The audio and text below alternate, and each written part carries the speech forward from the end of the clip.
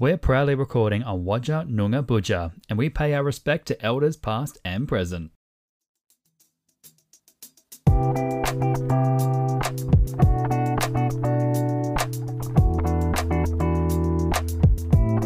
Hi everybody, welcome to Queer Stories on the Swan, a podcast where two gay men chat and discuss all things queer in the Perth LGBTQIA+ community. I'm your host Chris. And I'm your other host Christo. And in today's episode, we're talking to Dames Long, talking about his coming out story, his move from the country to the city, his theatre career, and his book passion. So sit back and enjoy the show. And we're back after a week break. We needed that just have a bit of a breather. Yes. But Christo, how was the week off? It was nice. Yeah, it was good. Didn't do too much. I went to hospital, if that's exciting. Yeah. So tell us about that. You had a bit of an interesting story you were telling me.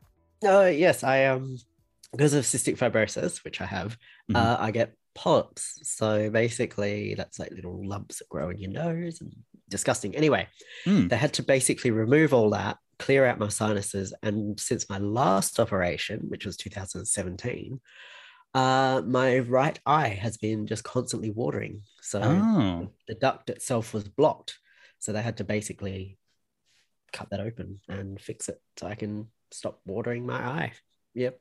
Wow. Right. Okay. Yeah. So now I don't have an emotional side of my face. I was going to say, there was times we were recording episodes and I was like, why is he crying? Yeah, I'm so emotional. We just did the intro. What are you talking about? Yeah. But that's good. That's good. So you're covering well? Yes, very well. Excellent. Yeah. Oh, I'm so glad. I spent one night in the hospital, so it's good. Yeah, well, one night. To me personally, one night's enough. But I know some people have to go through multiple nights. I for those who have to go through multiple nights in hospital, you are so brave because hospitals just freak me out. I've had two. Oh no, I've had one overnight recovery from tonsillectomy. I'm so glad those things are gone. Many. yeah, surgeries are not fun. So in my week off, well, it was just a lot of getting a lot of TAFE work done. I'm as of next weekend. So by the time this comes out, starting Saturday onward, I'm going to be on Boom Radio, which is the student station I told you guys about. Yes. Last time. Yes, some other time. Happening at North Metropolitan TAFE in Leederville, and it's called Boom Radio. So I'm going to be on it 4 times a week. So oh my god, I have Monday breakfast from 7 till 10. So nice and early for me, and Thursday drive. So it's called drive. So Thursday driving home from 4 till 7. And then I'm going to have on Saturday night something called The Hype from 7 till 10. It's the top 20. So hey, I'm here with the top 20, all you kids and you fellow young people. So that's called The Hype. And then on Sunday is the show that I was teasing earlier. Whenever it's called Boom Loud and Proud, and it is a queer show, which is a first for. Actually, apparently it's not the first, but it's the first fully realized queer show. So it'll be from 7 till 10 on Sunday nights. Just playing a lot of queer artists, Australian queer artists, gay icons. So don't worry, Britney's in there, Gaga's in there, Kylie, so much great stuff on there. And that's going to be 3 hours a week. And I want to try to get some guests on there. So if anyone wants to give a call in and let me know. Hit me up on socials, and then we can get you organized in there. Nothing too much. It's not going to be a podcast episode or anything. That being said, if you want to join the podcast, then feel free to DM me or Christo or our Queer Stories on the Swan socials. Yes. And hey, we need to celebrate a milestone because our first episode 1 with Aaron, has officially surpassed 100 plays. Oh my god, yay! We've had 100 people listen to Aaron. So hey, Aaron, you're definitely listen to everyone else. Everyone else, yeah. I mean, we got some listens there too. That's all right.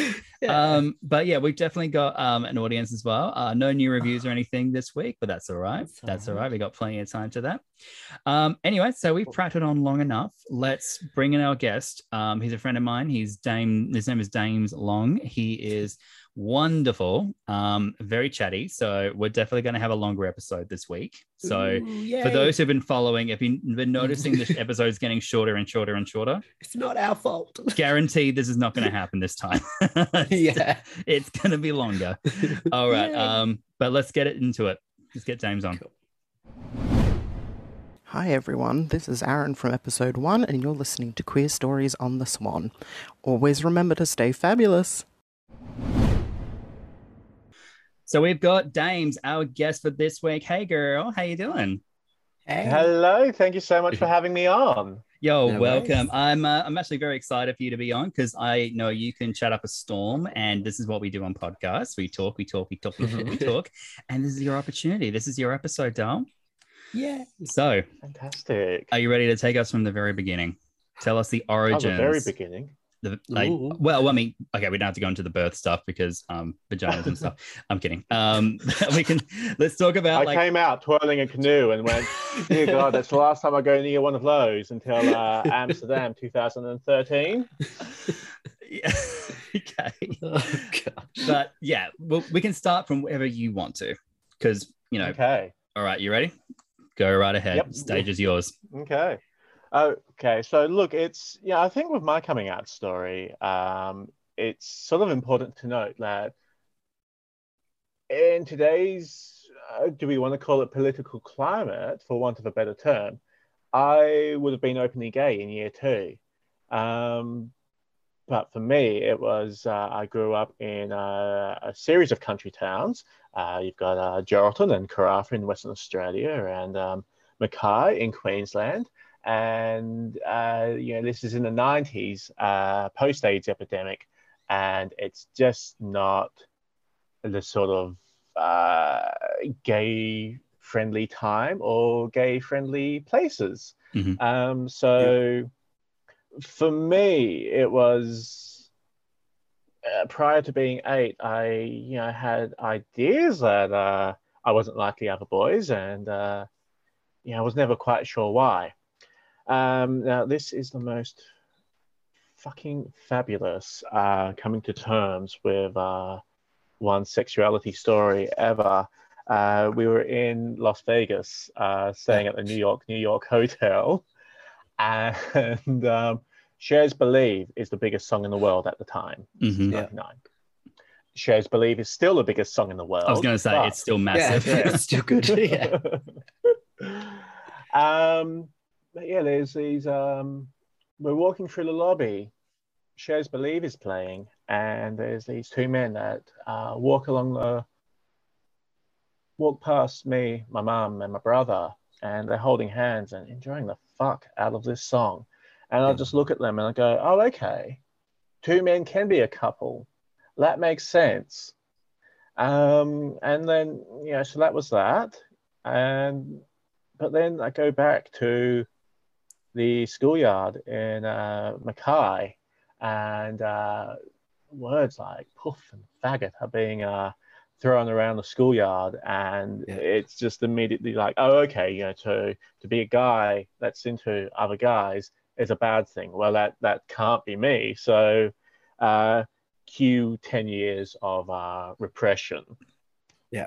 And internalized homophobia, and a lot of stuff that I saw a therapist about in the years since. And look, it's all gravy, baby, now.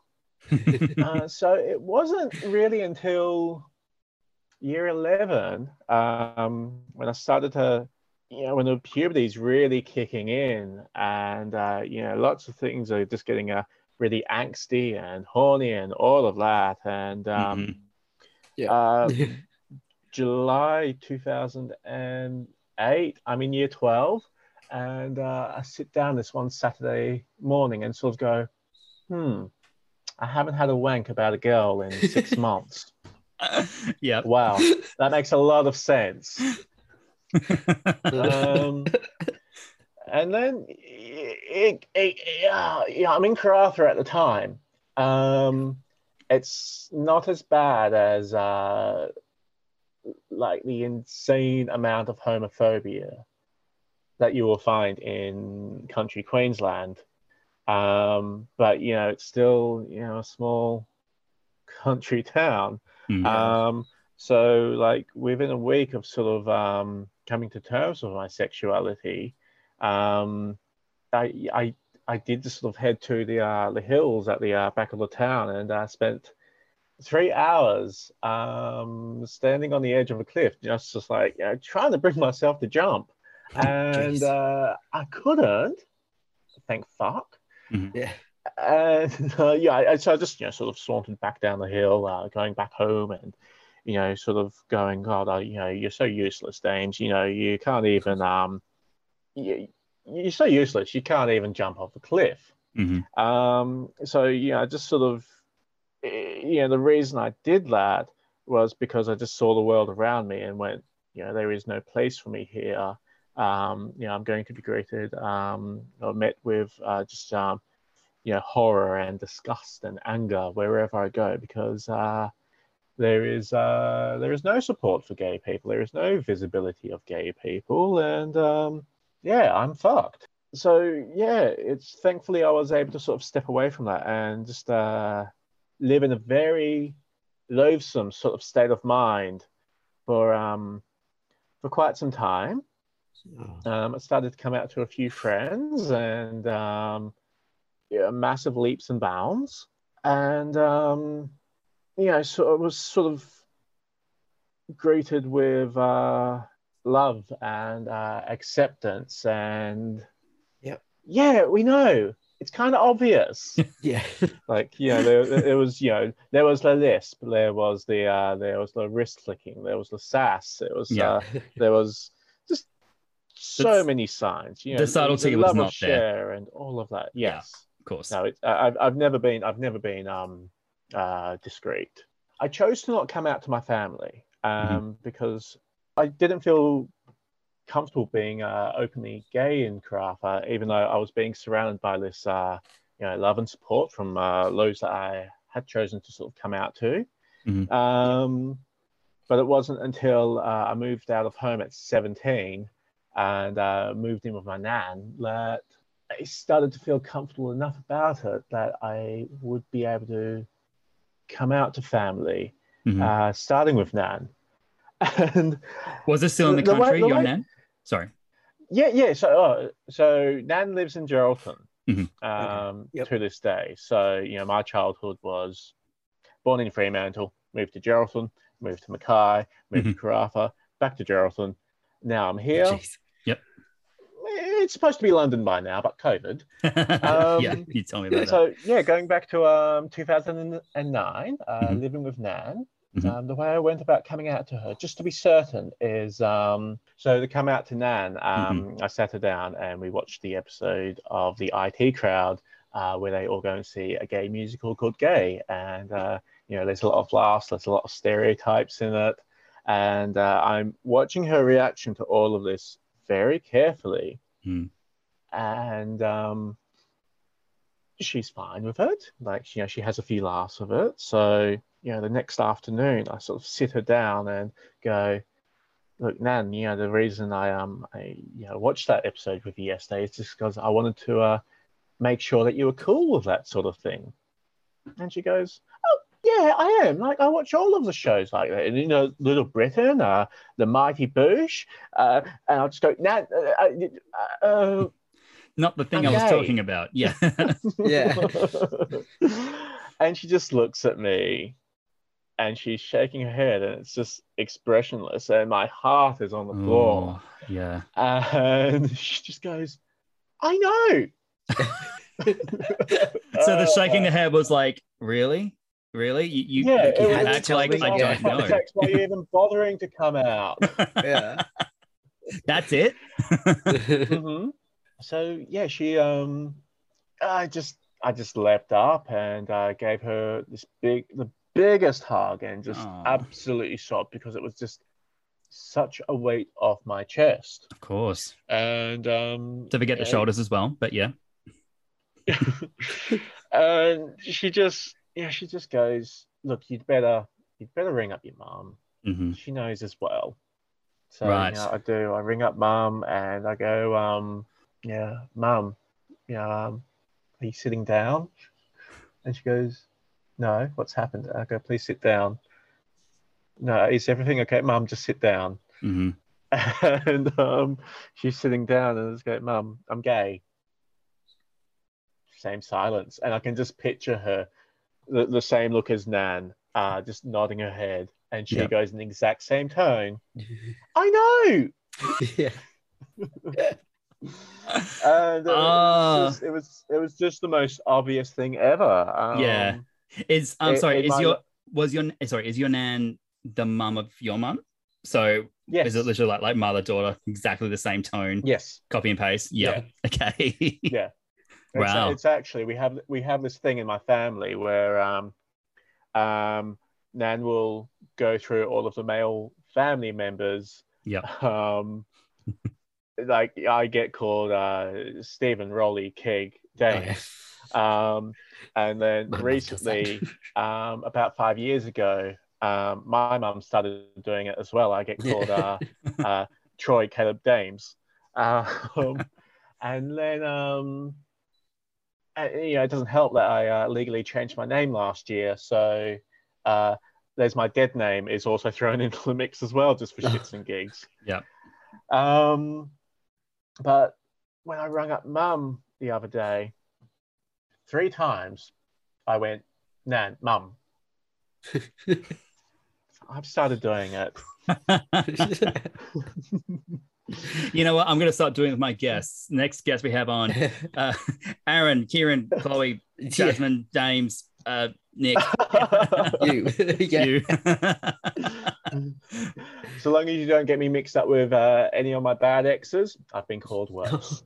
Well, it's a small world, so no guarantees. Yeah. Oh, God. I think out of all the men I've dated, there's 3 bad exes. Yeah. And they're just I get on with all of my exes. I get on with all of the men I've dated. Yeah. Great. Same We don't try and have a dirty goss, but it's a way of life, so we'll try our best. All right, so you've come out to your Nan and your mum. Mm-hmm. Was there any other people you came out to, or was it just those 2 for a while, or is it still just those 2? Look, as soon as I was out to Nan, as soon as I was out to Mum, my aunt, and my younger brother and sister, that was that. So I did the well, this is how long ago it was. I did the coming out post on MySpace, and oh my goodness, oh my God, that's so far back. And that was the last thing I ever did on MySpace, because I also did the thing on the same post on, I think it was called the Facebook back then. The Facebook, that's right. I remember. And that's that was like my last MySpace post. And one of my first Facebook posts. Yeah. So it's I'm aging myself in social medias. Well, I mean, our main demographic will definitely get it, because they're between 25 to 34, so they'll get it. They all remember MySpace. Yeah. I wonder how many of them still have an active account on there.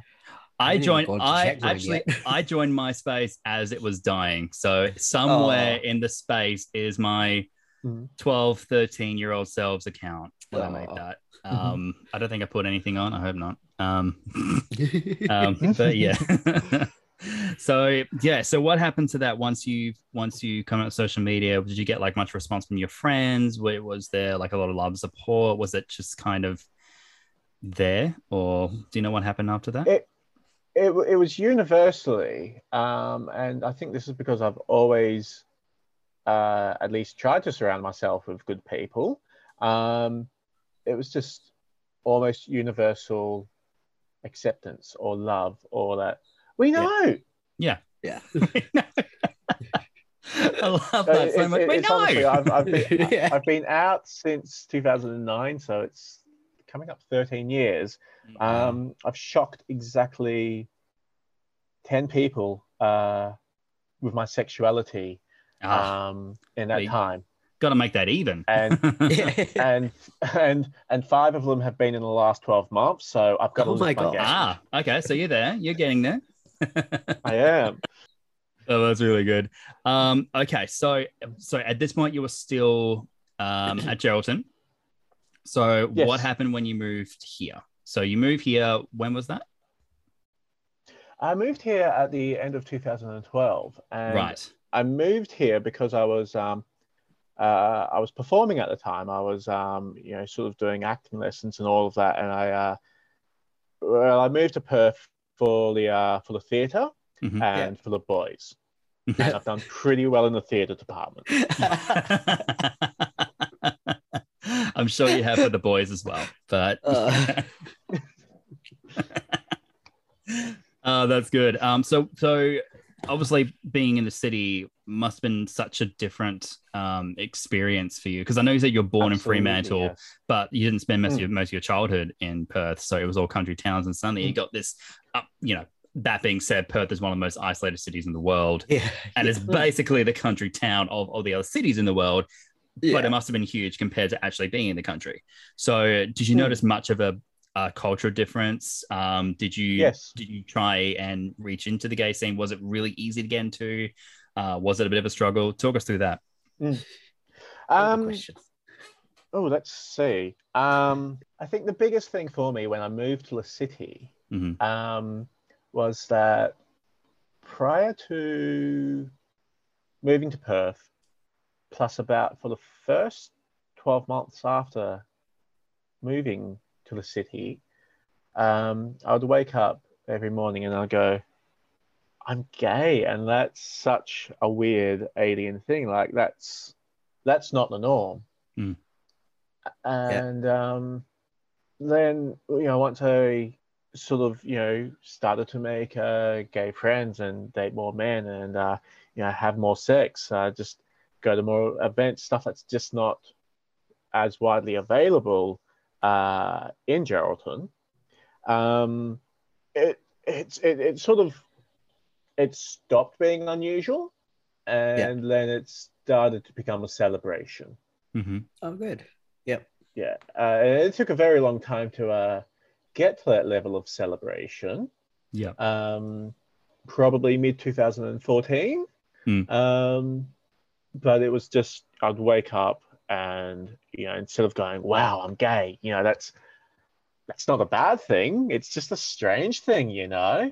To actually say it out loud to yourselves, like, I'm James, I'm gay. Or, I know you had a dead name then, but but that's must have been so weird. I mean, it was for me when I started saying it myself, but yeah. So, do you have like much memory you could go into about your earlier experiences with dating, or even just being involved in the community? Anything you want to talk about, or anything in particular? Well, I moved here in November 2012, which was Pride Month. Yep. So there was a lot to sort of throw myself at. Yeah. I can remember going to the Pride Parade in my first. Oh gosh, this is so naughty. One of my first couple of weekends, and I cannot remember what their names are, but I ended up joining the Out in Perth float this year. That year, the theme was dictionary definitions, and how they have double meanings. So, like, faggot is a slur, or a celebratory term. But it's also, it means a pile of sticks. Okay. Queer means strange, but it also means LGBTQIA+. Yeah. Not straight. Yeah.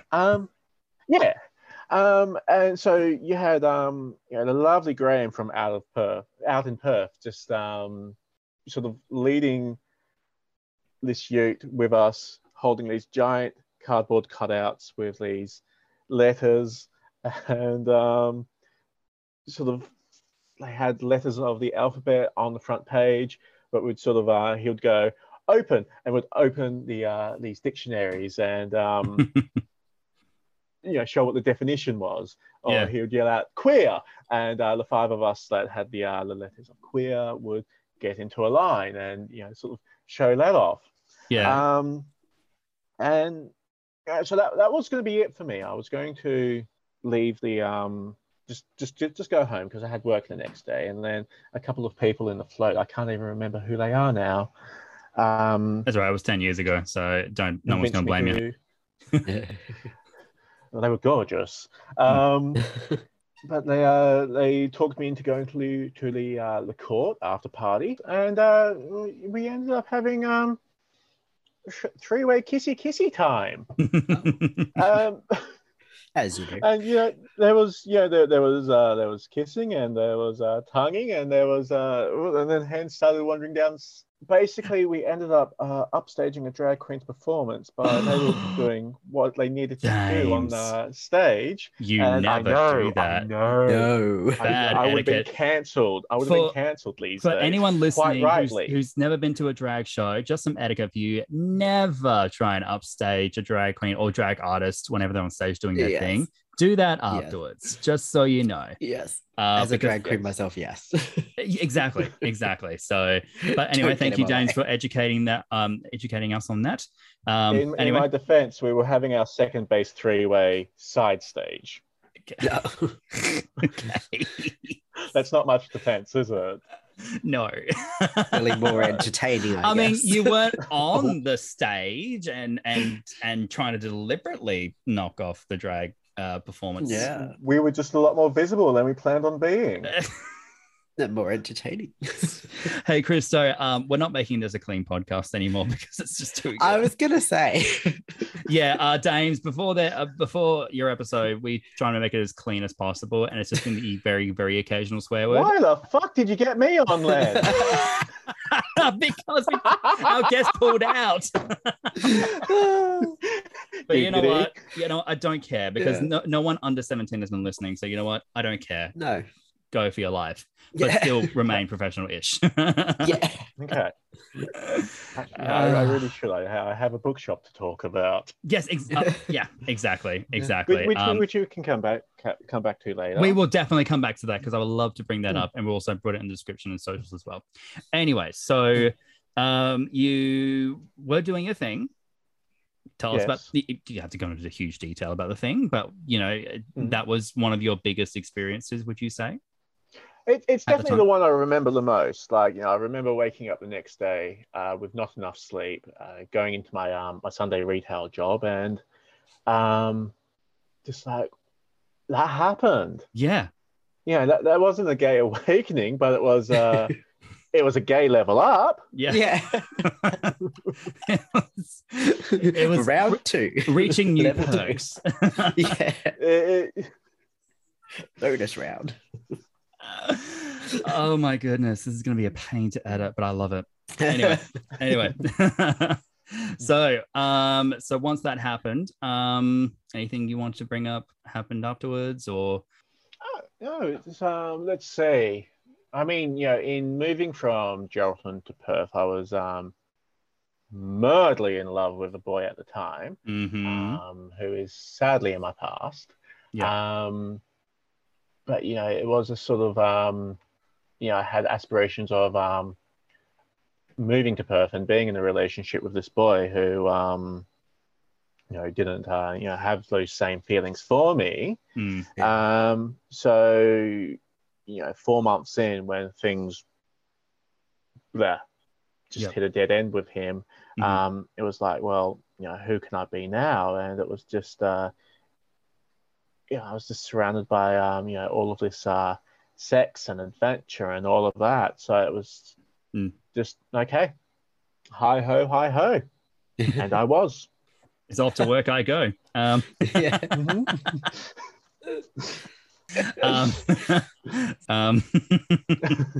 But yeah, no, it's wonderful stuff. So what about outside of the bedroom, outside of that? I know that's very weird to say as a gay person. Let's just temporarily get out of that stuff for a second. So how about when you know, were establishing yourself? So let's talk about a bit about your theatre background. So you were doing stuff in the country, and then how did you get involved in the Perth theatre scene? Well, that was so I was purely acting when I was in Geraldton, doing acting lessons as well. They're only just going these days, but there was this local theatre company called Play Lovers, who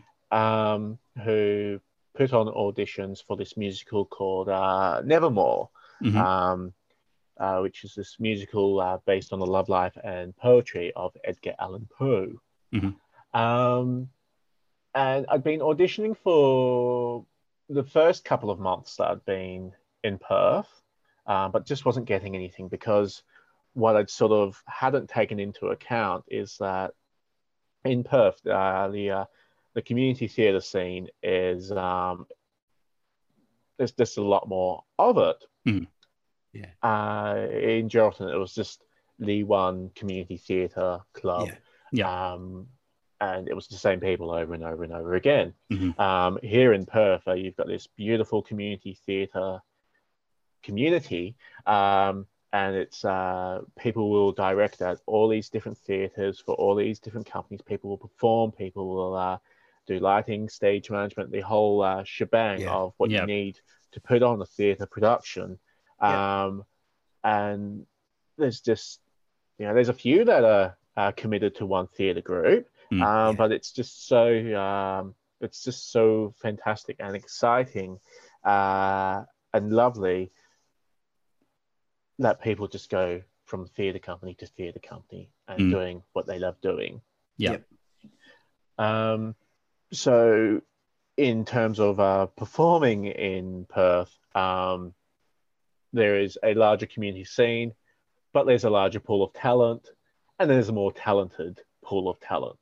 So just this newbie who could act and nothing else. I wasn't getting anything at the time. So I just went along to this audition, and you had the stage manager, Bronwyn, sort of meeting people as they were arriving for their audition. And so I auditioned, being not a singer at all, and did Adele's Skyfall, which had just come out. Oh my goodness, what a hard song to sing. Them. I butchered that for them as a treat. And I finished the audition. I'm pretty sure the music director went, "Okay, that's enough." And I just sort of came up to the table and went, "Look, if for some reason I don't get a part in this, I'd love to come and work backstage on this." And as I'm sort of leaving, I sort of said the same thing to Bronwyn, your stage managing. I'd love to just so that I can be involved in theatre again.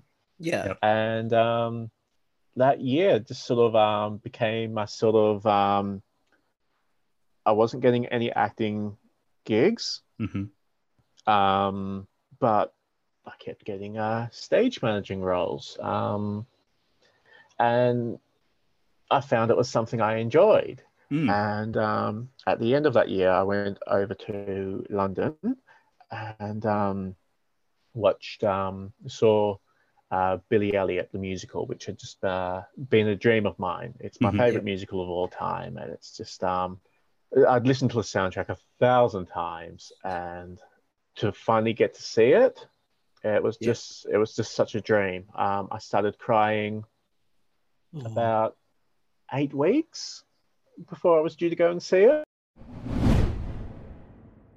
If you're liking the show so far, feel free to follow us on our socials at Queer Stories on the Swan at our Facebook and Instagram. Also, give us a review on whatever platform you get your podcasts, as we really appreciate the feedback. And I just went along in a matinee, and there were people in front of me, and this one woman next to me, and that was about it. It was a pretty spacious matinee performance. Lots of spaces. So the show starts. I start sobbing. The woman next to me starts sobbing, and the 3 ladies in front of me just take their seats a further 7 or so rows down. And me and this woman sat right next to me, and no one else around us. We just shared this beautiful experience where we just sobbed so much for the next 2.5 hours, and we didn't acknowledge each other once. But it was spiritual. But you didn't need to. You just were both just so connected in that space. Yeah. Wow. That was my all-time favorite theatrical experience. And there have been some big ones over the years. But I walked out of that theatre sort of going, that I want to stage manage that on the West End if my acting career doesn't work out. And it didn't. I finally landed a part in a community theatre production, and I got Me Too'd about 4 years before Me Too was a thing. So just from there, I was like, okay, I don't want to be a performer anymore, but for some reason, I'm cool with doing the backstage stuff of this. Right. Okay. You don't have to if you don't want to, but what do you mean you got Me Too'd? I had someone put me in a uncomfortable position as a performer. Right. Okay. And, okay. That didn't bode well with me at all. Oh, of course. Yeah. Of course. Yeah. Sure. We don't have to go into detail, but just clarify what that meant. Okay. Wow. And we won't, because if I say something, they can then see. Yeah. No. Of course. No problem. So you decided to go into stage managing, and I did. So I spent 2014. I spent the first half of 2014 because of what had happened. Just taking a bit of a break away from the theatre. Yep. Went to Melbourne, saw some theatre there, and it was like, okay, no, I love this too much. I've got to get back into it. Yeah. I rang up Bronwyn from Nevermore and went, what's on? What are you doing? Can I do anything with you? And she goes, when do you get back? We're doing a show at the Old Mill Theatre. I love the Old Mill. It's a wonderful theatre. Oh, it's just such a delightful theatre, and the people there are such a delight as well. It bothers me so much that I can't remember the name of this production right now, but it was dark. It was a historical about these baby murdering con artists in the Victorian age. No, I can't remember. I was trying to scan our memory. I really wish I knew what it was called. Yep. Hey Google. We'll put it in the comments section when I thought of it in 5 days' time, probably at 3 o'clock. Thanks, stage manager. Yeah, so the director and editor, me, will have to take that to account. Yeah. No, I'm happy to do that if we can find it. I'll record a line for it in before this goes to air, if you like. But yeah, from there it was basically non-stop community theatre gigs, working 2 jobs, saving up because I had a new goal, and that was to get into WAAPA and study stage management and stage manage Billy Elliot on the West End. Wow. Now, Billy Elliot closed on the West End before the end of my first year. You'd think I would have taken that as a hint. Yes. But yeah, I did my full 3 years there. Say what you will about your time at WAAPA. Everyone does. I didn't go to WAAPA, so I can't really say anything. So. Yeah. Oh, you lucky thing. Yeah, that was one of my dreams too. Yeah, that was one of my dreams when I was a teenager, and acting was my thing, my calling. I was like, I'm gonna go to WAAPA, and then I'm gonna become a star. And no, nope. I didn't even audition. Basically, I stepped foot out of WAAPA on my last day and literally stopped and went, "Fuck, yeah, I don't want to be a stage manager anymore." Oh, I wish I'd worked that one out 3 years and $25,000 of HECS earlier. Oh. Yeah. Yeah. But no experience is wasted. I was always taught that as a kid, and I'm still taught that now. That's it. And so fortunately, I did sort of find my niche in theatre making, in stage managing. You never would have caught me in a rehearsal room working on someone else's creative endeavor as a stage manager. Yep. But certainly one-off live events. I've worked with Tease Industries on their burlesque events. I've worked the Wakakiri Awards. I've worked with the Felix Kane Academy for their international, this is before 2020, international pole dancing competition. So it's some exciting stuff that I've done over the years. Chief of them is for Fringe every year for the last 4 years. I've had the absolute joy, the absolute pleasure and honor of stage managing De Pearl, Fanfare and Spiegeltent. Oh, wow. Okay, good Gesundheit. I can't quite pronounce that. could you pronounce that again? Sorry. I can. De Pearl, Fanfare and Spiegeltent. What does that mean? Do you know? The Pearl of Fire Mirror Tent. No. Why not just call it that? Because culture, that's Christo. Oh, I'm sorry. Look, it's you research and you study and you ask what the correct pronunciation of this venue that I love so much is, and I can pronounce it properly. No one else does. Literally everyone else just calls it in their Australian little Ocker accent. The Deeper Owl Spiegeltent. No. It's just whenever anyone sort of goes like that, I just have to understand that no one cares about these things. I know. I love being an Aussie, but sometimes our accent just makes you go, "Oof, God." Just putting the record out there. I like being an Aussie. I'm not being anti-patriotic. Just being honest. I'm okay with it, but I have spent the last 8 years trying to move to London. Yeah, I know. In our personal conversations, I know you've told me about moving to London. It's definitely been a thing. And then the COVID pandemic hits, so that makes things easier. Yeah, look, for me it was 2020. I just finished doing my second year in De Pearl, and then moving straight on to work with Perthfest, and working all of these long hours, big weeks. You don't sort of have time to check the news and see what's happening. So we sort of get to, and I'll never forget this because it happened on Friday the 13th of March. Oh my God, it did. It just announced that our industry, amongst most other industries in the world, alongside just everything, like the world was just going to shut down. Because it's just honestly like, what's happening with this cold that's coming out of China? Yeah. Oh, okay.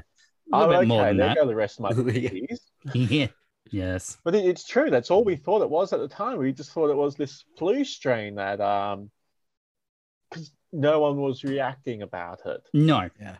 No. No governments were doing anything at the time to stop what would very quickly become a global pandemic and kill millions. So many people. Yeah. And it's just such a tragic, massive sadness that I don't think we'll be able to comprehend for some years to come. That was just preventable. Yes. So many different levels. Yes, and we're definitely living through history with recent events as well. So let's bring the conversation back to the queer community. We're going back in the bedroom. So sorry to be out of the bedroom for so long. It's fun while it lasted. How did experiences, just gay experiences and everything, how did it affect you once the pandemic came down? Did it really because we couldn't see people as willy-nilly as we used to be, as we used to. Did that kind of affect you mentally, or was there kind of some obstacles you really had to overcome? Okay, so I know that was a lot. So my honest answer, and I feel guilty for this every time I say it, is that appreciating that here in Western Australia, we haven't had to deal with the pandemic itself until the last couple of months. Yeah. Typical WA being 2 years behind the rest of the world. Yeah.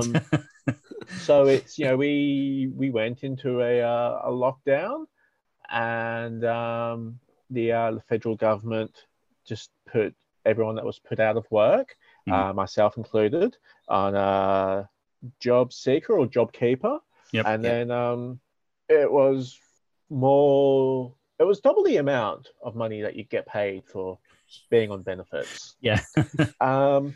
So for me, once I was able to sort of go, okay, my career has just come to a stop. I was going to be directing. I was going to be doing the Edinburgh Fringe. I can't even remember what other work I'd lost.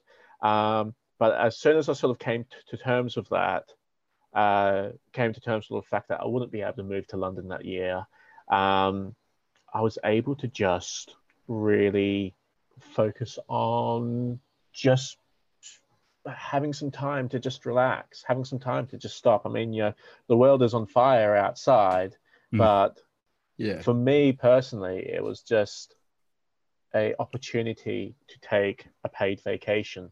Yeah. Yep. Of course. Just about. Yeah. In your home. Which I yeah. I was actually quite content to just sit down and just read books and not have to not really have to worry about anything, because it was just and I feel like the world has gone back to this, in that the world is just such a fast-paced, angsty, traumatic place these days. As a human race, we were able to just sort of just stop and have a breather for a second, and I enjoyed that. Yeah, I actually really like that take on that. There's because it was a difficult time. People wouldn't be able to work. People had families. Mental health was just not at a great time for a lot of people. But there was also a lot of people that are allowed to just, like you said, just to read books, to get more connected with yourself. And I think that's a really good take to think about too. Yeah. And we have to remember, when in WA, yes, we've currently, as of recording this, as this episode comes out, we're still seeing a lot of daily cases shoot up. But we've got to remember the eastern states have had this for years. There's floods happening in New South Wales and Queensland, which is horrific. But it's been a real test of humanity to see how we can stand together, but also, like you said, take a breather from how fast paced the world is. So, and I think that's a really cool way that you've looked at that. Yeah. I mean, I was coming from a place of privilege as well, in that, I was able to live comfortably on the amount of money that the government was giving me. I have a stable home that I live in. I don't have a need to go out and be doing stuff every weekend. Were I still 25, it would have been a different story. But I'm 30, and more and more often I find myself just loving a quiet Saturday night in.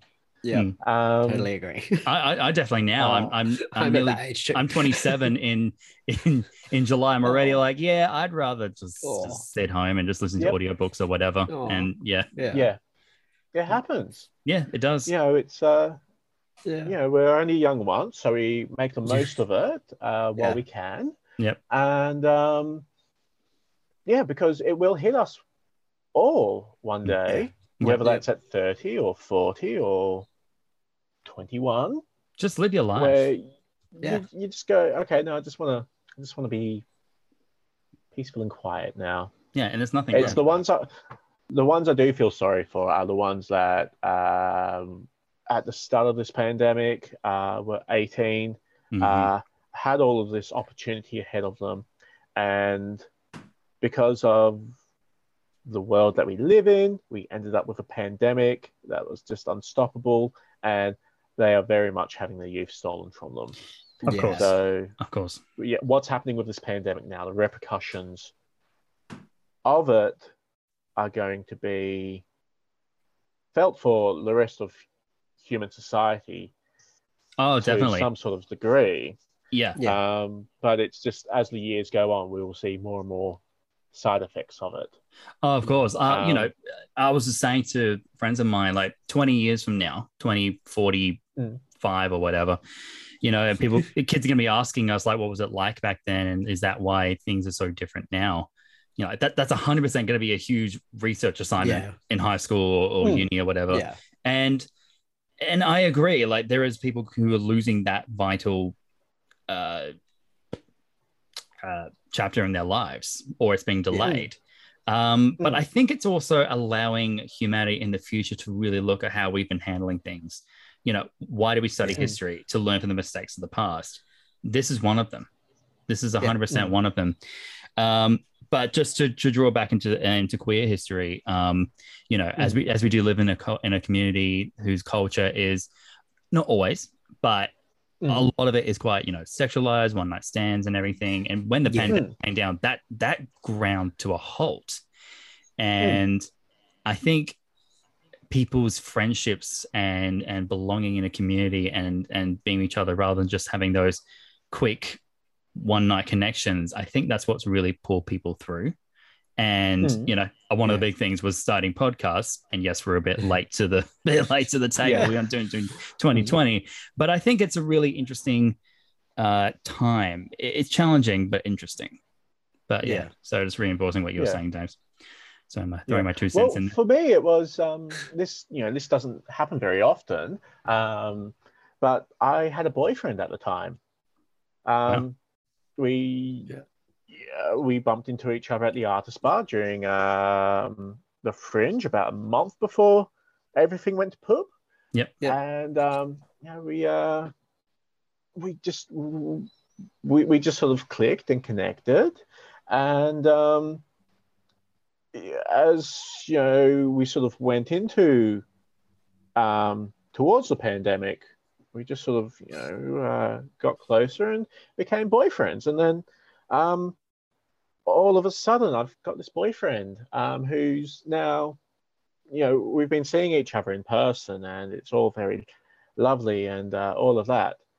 But it's now put onto online dating, and that was an interesting experience for me, because he lives, you know, 5 kilometers away from me, but because he was a essential worker.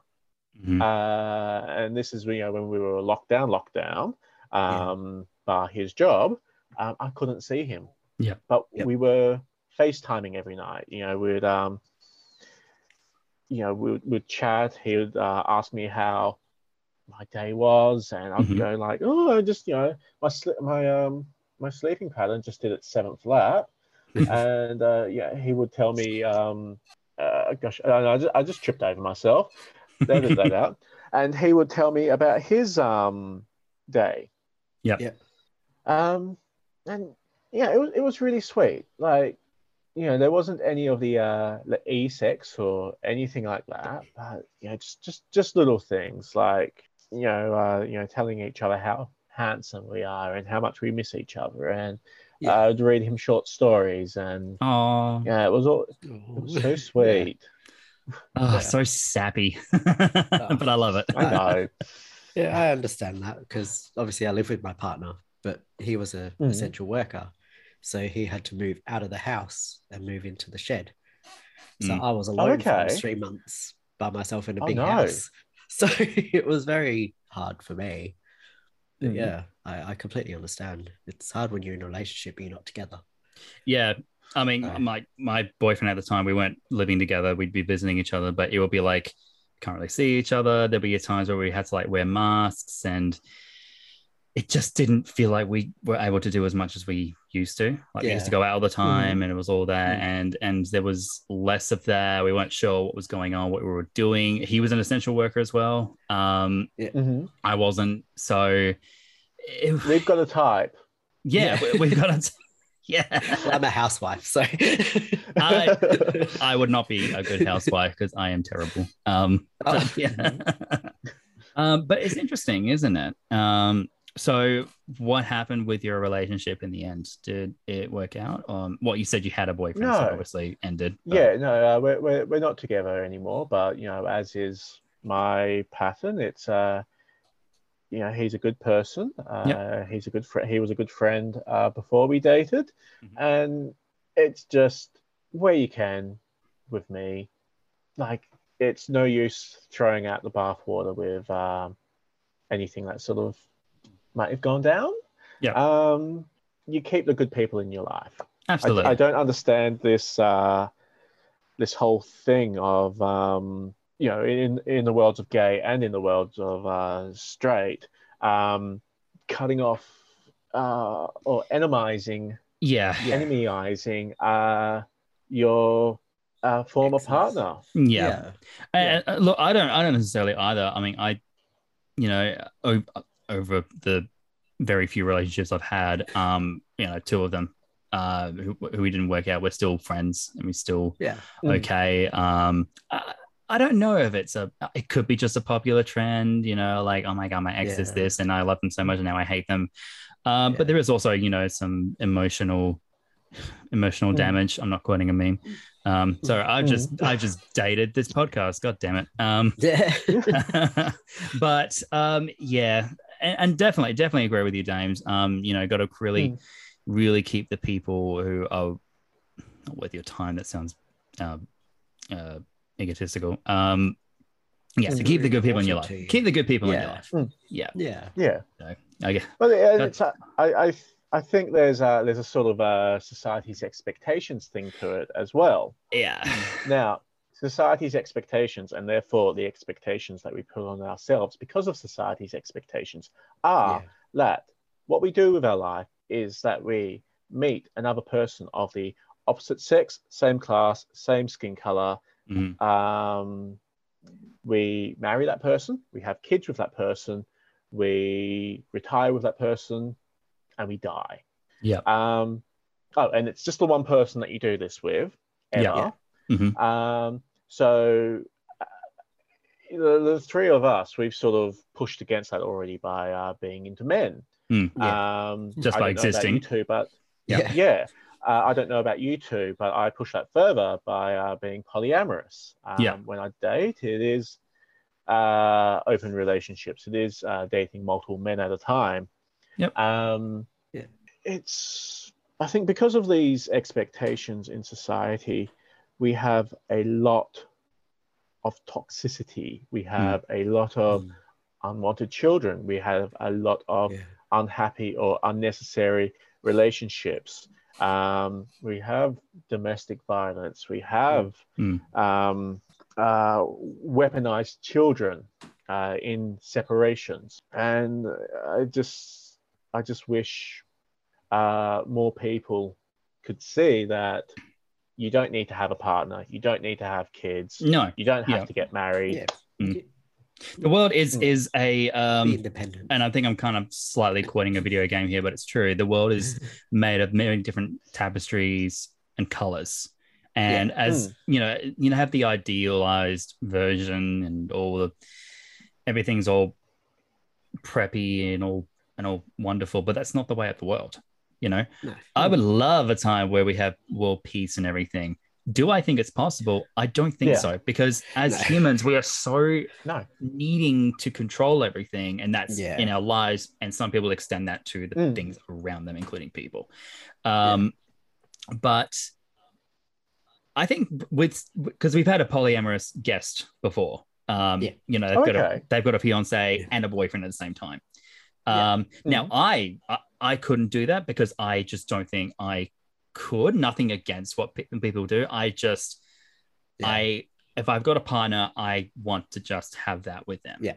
I don't know, maybe a one night stand thing, but doesn't really matter. It's emotional attachment that I value above all else.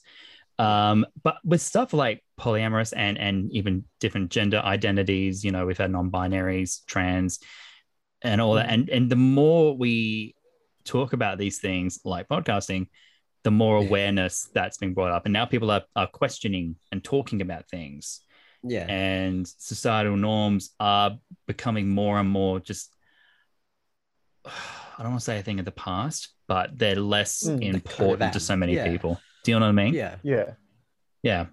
Yes. So I agree.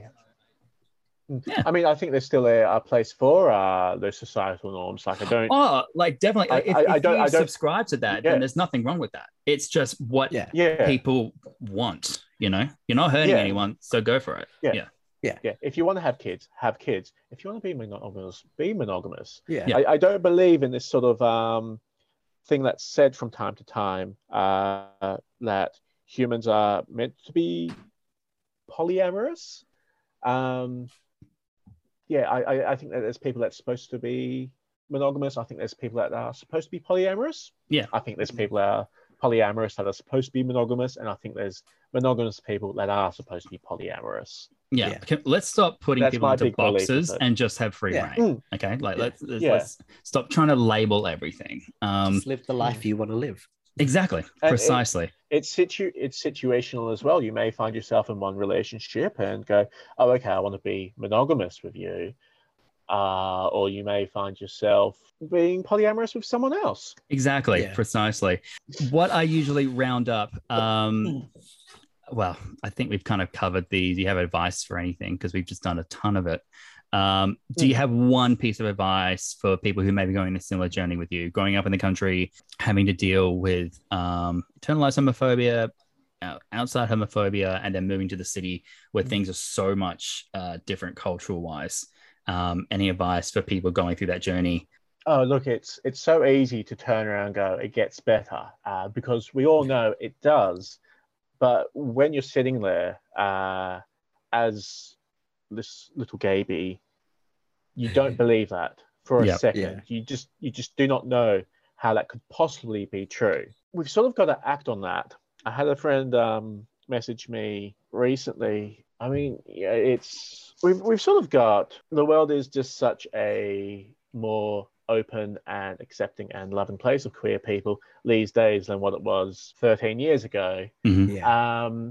But on the flip side of that, our queer kids are going through a lot at the moment, particularly the trans ones. You've had bills in the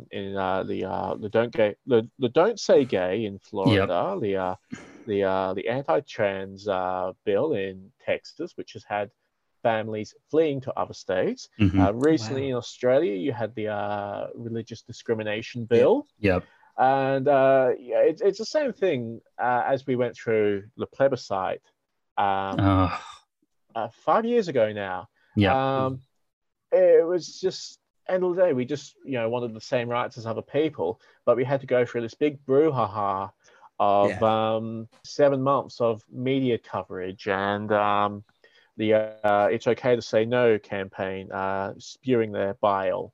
It was an awful time.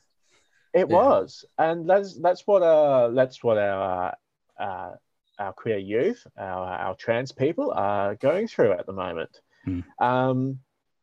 Anyway, what we have to do as older established gays is, these kids, they just need to see that their lives turn out well in 10, 15, 5, 2 years time. As the older queers, it is our responsibility, it is our job to be unapologetically and openly queer in everything that we do. And definitely in educating the youth on our history. Yeah. And that's what I hope to do with this podcast as well, because I like having people who are older, who, as well as talking about their own experiences, because there's a lot of history that is not often